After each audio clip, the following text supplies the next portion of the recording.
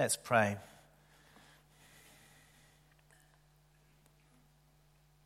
Lord, it's such a privilege to have the freedom to come and worship you this morning together. Lord, our time worshiping you is never wasted. But I pray that you'd speak to us as individuals and as a church, that you would stir our faith and our gratitude and provoke our service and our witness to your glory in Jesus' name. Amen. Welcome everyone. I'm not sure how many visitors we have in church, but you're particularly welcome if you're visiting today. Just very, very quickly, it's new beginnings for a few things today. If we could just pop on the screen the purpose statement. Quite a few of you have probably come across some of this before. PCC members, are you here? You've seen this before. Can you indicate where you are? Quite a few of you. Small group leaders, some of the small group leaders, are you here? Have some of you seen this before? Maybe some youth leaders and things like that. Staff team members, do they exist? We've got a few around here. You've seen it before. I'm really sorry that we've kept this a secret for so long. But now you can be let in on what we've spent quite a lot of time thinking about and praying about over the last probably about 9 months. And the journey which Stephen has sort of charted for us is on the board out there. Just a bit of gentle background to it. We're going to come back to it time and time again. Bit of a dilemma. Do we do a massive launch or we just get it out there and start living some of this stuff? And we decided rather than a massive launch to just get out there, live some of this stuff, and then in January and at other times we'll keep on coming back to it. So our purpose statement, as I already said, is encounter, celebrate and share God's transforming love. And after extensive consultation, and believe you me, we know that consultation's a good thing to do, but it's sometimes quite difficult because in thinking churches like Holy Trinity Claygate, maybe people come up with different ideas and actually getting down to some core values that we'll all agree to is hard, but for the grace of God. And there's been plenty grace of God, and we've come up with our 5 values. And I think I like Richard, and he's much better at expressing his enthusiasm than me. But I'm actually genuinely enthusiastic about what this might do for us as a community. And in terms of our witness and our care and our mission. So, connecting with God, all involved, loving and generous community, distinctive daily disciples of Jesus, and proactive in mission. And I need to give you a health warning. We're going to be coming back to these time and time again. And as a staff team, we're going to be quite disciplined at trying to notice where are these values, where's this purpose been expressed in our lives. On Monday mornings, we're just going to get together and hopefully week in, week out, we'll have plenty to celebrate. So that's the first thing. It is related, but you'll have to make the connections to the fact that we're starting a new sermon series. And I suppose that's connecting with God. We're going to be looking at Paul's letter to the Romans. He introduces himself at the start of Romans. I'm not going to be quoting loads and loads of verses, but if you've got your Bibles in front of you, it's packed with stuff that we're not going to cover, that's equally important, but we have to be selective. Verse 1, Paul, a servant of Jesus Christ, called to be an apostle and set apart for the gospel. It's a gospel that's been promised through the prophets and the scriptures. It's all about Jesus, the Son of God, who lived among us and is now raised from the dead. The Apostle Paul was one of the most proactive missioners we've ever heard about, who's ever walked the earth. Now, the reputation of the Roman church, a good reputation, was spreading throughout the world, verse 8. And born out of his love for God and the church, the Apostle Paul was praying for them. Someone asked me whether I was praying for their mission organization last week. It's a bit of an awkward question, actually, when they're one of the key ones of the church. What do I say? Do I lie? I'm praying for you all the time, is what I wanted to say. But I could say that I've prayed for them a little. So this isn't about guilt tripping, but the Apostle Paul's praying for the Roman church. He wants to visit them on his way to Spain, and his plans seem to be disrupted. So you want to check this out. It's chapter 1, verse 10, and chapter 15, 23 and 24. It speaks of that. But as he's unable to visit, you see, he's longing to empower and encourage them and have, verse 13, a harvest amongst them, and God had already got there first. But these Christians in Rome, they were a mix. We reckon the first ones got there as a result of Pentecost and then been scattered. Maybe at Stephen's stoning as well, a few of them were scattered. But unusually they got there instead of Paul, but they were Jewish Christians and they were mixing with Gentile Christians, and it was a little bit awkward. And I understand that the Jewish Christians might have been kicked out by the Romans for a short period of time and left the church to the Gentile Christians, and then they were integrating them back again, and it was just a little bit messy. So the letter to Romans outlines what Paul believes, foundational teachings about the Christian faith in a very concentrated form. It's not Paul's whole theology about everything, so you can't go to Romans and get the full picture. It'd be rather useful to read his other writings and maybe hear what Jesus had to say on the subject as well. But it's really important stuff. And we have this window of opportunity over the next few weeks to look at a few points from Romans. We haven't got the luxury to look at the whole thing. It's too long. Some churches do. In my son's church, who's a curate, they spent a year over this. We haven't got a year to spend on this ourselves, but you're welcome to look at it as I am, the other bits in the gaps in your own time. Few of us would dare to call ourselves expert on Romans. Are there any experts on the letter to the Romans in church this morning? Because I'm very happy to stand aside if you are. But if you'll cope with my sort of bumbling on through this. So is it all right to say that it's quite difficult stuff in here? And we get little snapshots of it. And different Christians have come to different passages of Romans and they've said that that's the main thing or that's the main thing. Well, I'll let you into a little secret. There's lots of main things. So don't listen to anyone who's found the golden bullet. But there are some things, and I'm going to quote one in a second, that are quite significant. So, just one last thing. Romans emphasizes, before I get properly started, Romans emphasizes God's loving invitation for all people of whatever creed or culture, race, background, to confront and confess their sin and to know the grace of God by finding a deep assurance of faith in Jesus. And if we read the book of Romans in a prayerful way, it will transform your life. I can guarantee that. The truths that are contained in Romans will transform your life as you get hold of them. So, chapter 1, verse 16 brings for me, and this is just for me, this is my choice. You'll have other passages that are really important. I've got others too. I think verse 16 brings it into sharp focus, what Paul's purpose was. I'm not ashamed of the gospel because it's the power of God that brings salvation to everyone who believes, first to the Jew, then to the Gentile. How easy can we say these words? I am not ashamed of the gospel because it's the power of God that brings salvation to everyone who believes, first to the Jew, then to the Gentile. My first question, and you can answer this in lots of ways, but what is the gospel? A definition is proclaiming and being God's news to the world. The Old Testament prophets pointed to a time when God would act decisively and bring salvation to all people. Jesus came in person to embody the good news.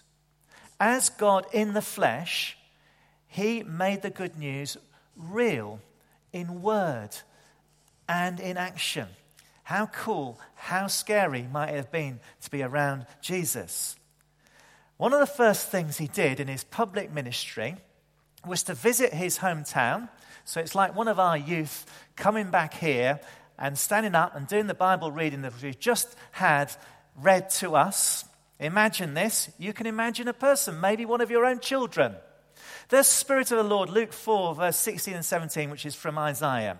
The Spirit of the Lord is on me because he's anointed me to proclaim good news to the poor. He sent me to proclaim freedom for the prisoners and recovery of sight for the blind, to set the oppressed free, to proclaim the year of the Lord's favor. Imagine if that was one of us. It was Mary's son, Jesus, who had brothers and sisters. Then, to the outrage of everyone who was listening, he told them that this scripture had been fulfilled in their hearing. For the Apostle Paul, the gospel, the good news, had a focal point. One person in history, the life-saving events of the cross and then the empty tomb. Paul pointed to Jesus as the only one in whom we could find salvation. Salvation is at the heart of the gospel. Salvation is God's rescue plan, his deliverance from slavery and sin. Salvation is about recognizing and establishing God's rule in our lives, Jesus' lordship. Some of you will know this. Most of you maybe. The root meaning of the name Jesus means God saves. Jesus is the embodiment of salvation. Salvation in Christ deals with past, present, and future sins. Some of you need to hear this. Because of Jesus, we have been saved. We have been forgiven. We are being saved. We are being forgiven. And we will be saved. We will be forgiven. The death and resurrection of Jesus brings the possibility of salvation to everyone who humbly confesses their sins and puts their faith in Jesus, acknowledging that he's the boss of our lives and the whole of creation. The Apostle Paul's passion for the gospel came as a result of his personal encounter with Jesus. Paul, as you know, tried to snuff the church out and stop the gospel message being shared. But on his conversion to the faith, he was transformed and became one of its most fearless advocates. Verse 16, for I am not ashamed of the gospel because it's the power of God that brings salvation to everyone who believes, first to the Jew and then to the Gentile. A question. What's he going on about? What is there to be ashamed of? Probably doesn't affect any of us.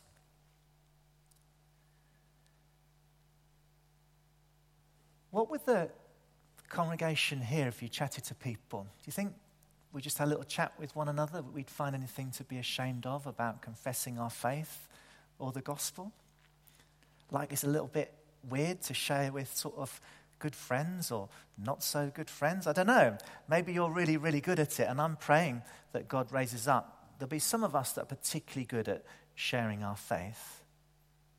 And in the right sense, be proud to know Jesus and be proud to share his gospel. For some reason, partly because it's mysterious, partly because it is an offense, and we know that from Scripture, many try to sanitize and skirt around the core parts of the gospel, like the necessity of the cross, like, for me, the truth of the resurrection. Crucifixion is a horrible way to die. maybe we don't like the notion of capital punishment and want to dial that down a little bit squeamish about blood. The temptation is to put the unsavory things of the gospel, the things that are a little bit provocative, to one side and sort of talk around them. The necessity of the cross, interestingly implicit in much of Romans, but explicit elsewhere in the New Testament, deals with our sin and separation from God. The cross is Jesus' once for all, perfect sacrifice for sin. God's righteous demand is that we repent and give our whole selves, our whole lives to Him in worship and service. The gospel is an offense because it challenges and changes our way of being, our spiritual, moral compass. The gospel invites us to live our lives in the power of the Holy Spirit in accordance with Jesus' teaching. On a good day, many of us are really great at doing that. Thankfully, God is graceful. The God of the gospel presents us with the person of Jesus that we sometimes aren't quite ready to encounter. Jesus emptied himself of his power and came to earth in humility. We live in a world that advocates self-reliance and self-help. But we're invited to recognize that we are not as powerful and as all-knowing as we suppose, and all of us need to express our need for a Saviour. Some of us are ashamed to be distinctive and stand out from the crowd. Some of us, not all, like to be liked. It's nice to be liked. If we dare to stand out and be heralds of the gospel, what will people think? Our Archbishop this week has found out that people with vested interests in the worlds of finance and politics come gunning for you when you dare to speak out on some issues of the day. And for the record, I'm fully behind the Archbishop in his right to speak out about some of these things, and they're more highly nuanced, if you listen to him, than some have given him credit for. Are we ashamed to be associated with Jesus or share his gospel?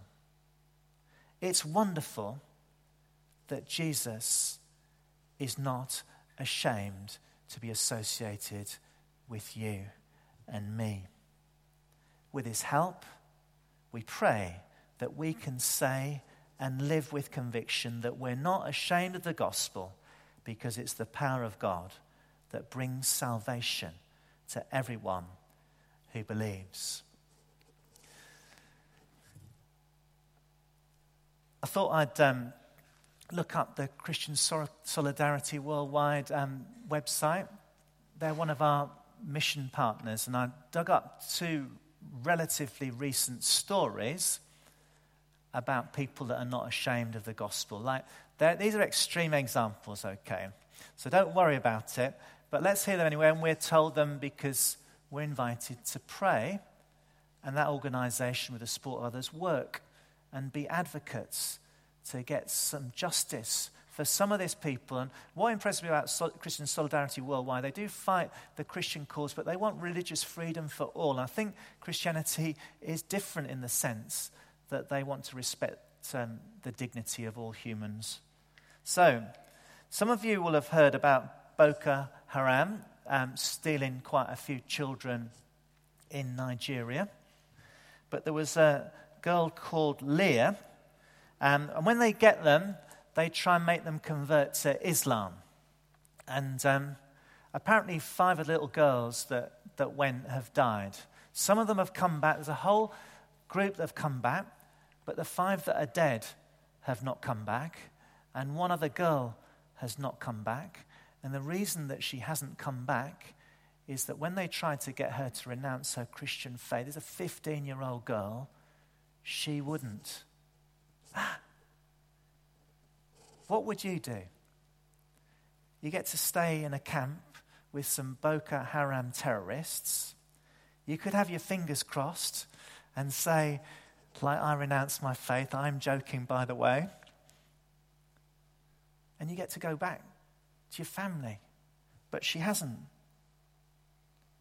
And a mother told local reporters her daughter's friends have come back. They were dumped on the side of the road. Government complicit in all this. Tried to convince her, but she said she will not convert to Islam. The mother added, Boko Haram have since said, because she won't convert to Islam, she's going to remain behind. So there's one example of someone who's not ashamed of the gospel. Another one, this is in India. I'm not even going to... Look, I'm going to have a go. If I spell it to you, will you tell me how to pronounce this? It's a place, it's a region, Jhark, and then it's hand on the end. Okay, I can get that bit. How would you pronounce that? Jharkhand? Has anyone heard of a place like that? Just pretend that you have. It's a real place in India, okay? And a few of them, they've changed the religious laws in some parts, and in some places there it's really quite oppressive. So they're having a Christian marriage in this, I suppose, in this community where they wanted them not to be Christians, and basically because they were doing a Christian marriage, people took offense, and a few folks got locked up as a result of it, and so did the pastor and the pastor's helper. And I think sort of trumped up charges that from one of the villagers brought the girl's father, maybe the one that was going to get married, and he alleged that the couple had forcibly tried to convert him to Christianity.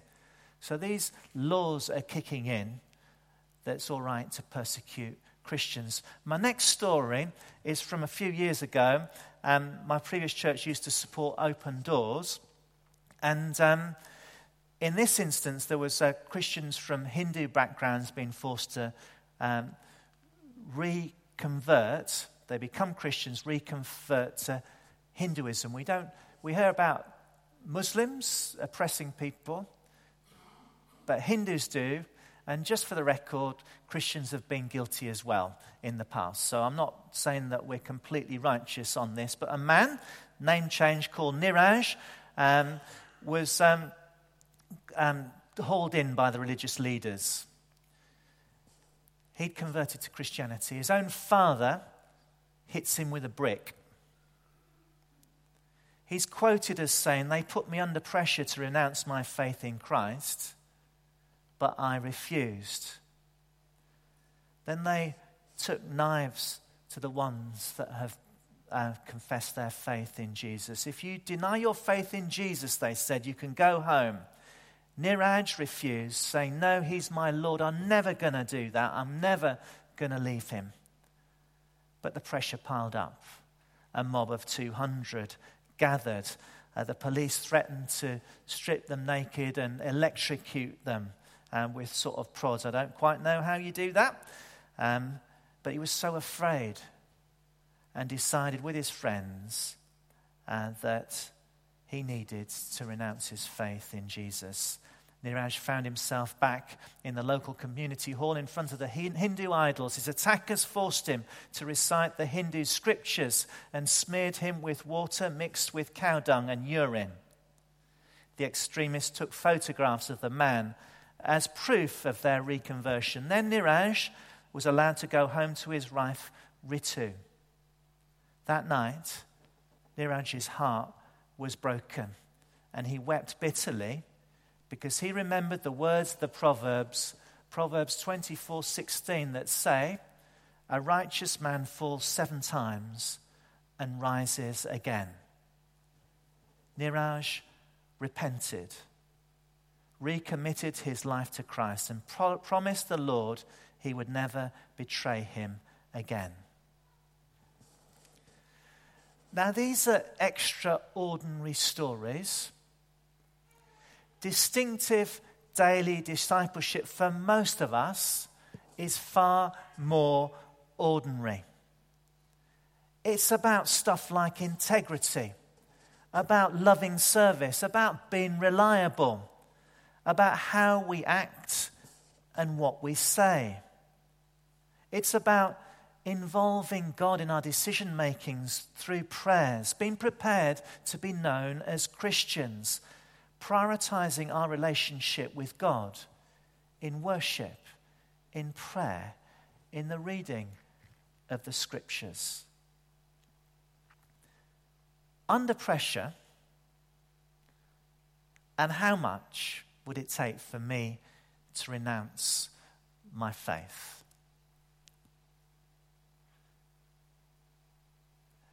Even on a good day, I'm not very brave.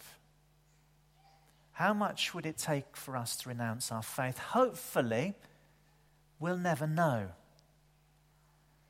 At times, I've certainly kept my head down or not spoken up, maybe been a bit invisible, blended into the crowd.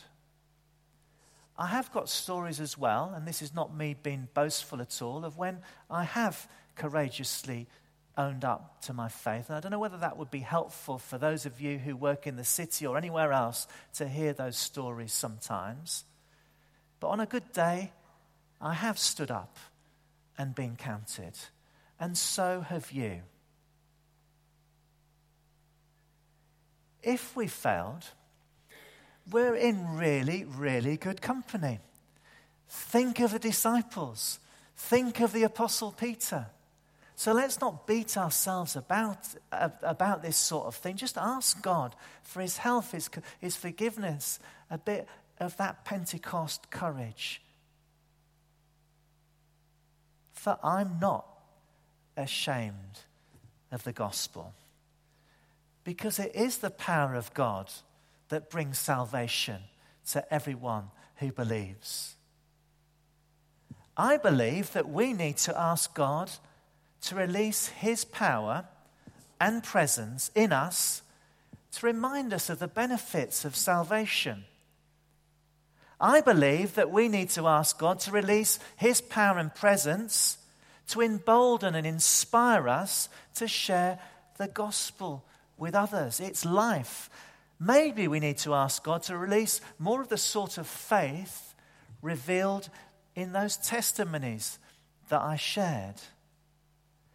Wouldn't it be so wonderful if I didn't have to go on the internet to share second-hand stories about people who were courageous and faithful in their faith, and the stories came out of the congregation of Holy Trinity Claygate?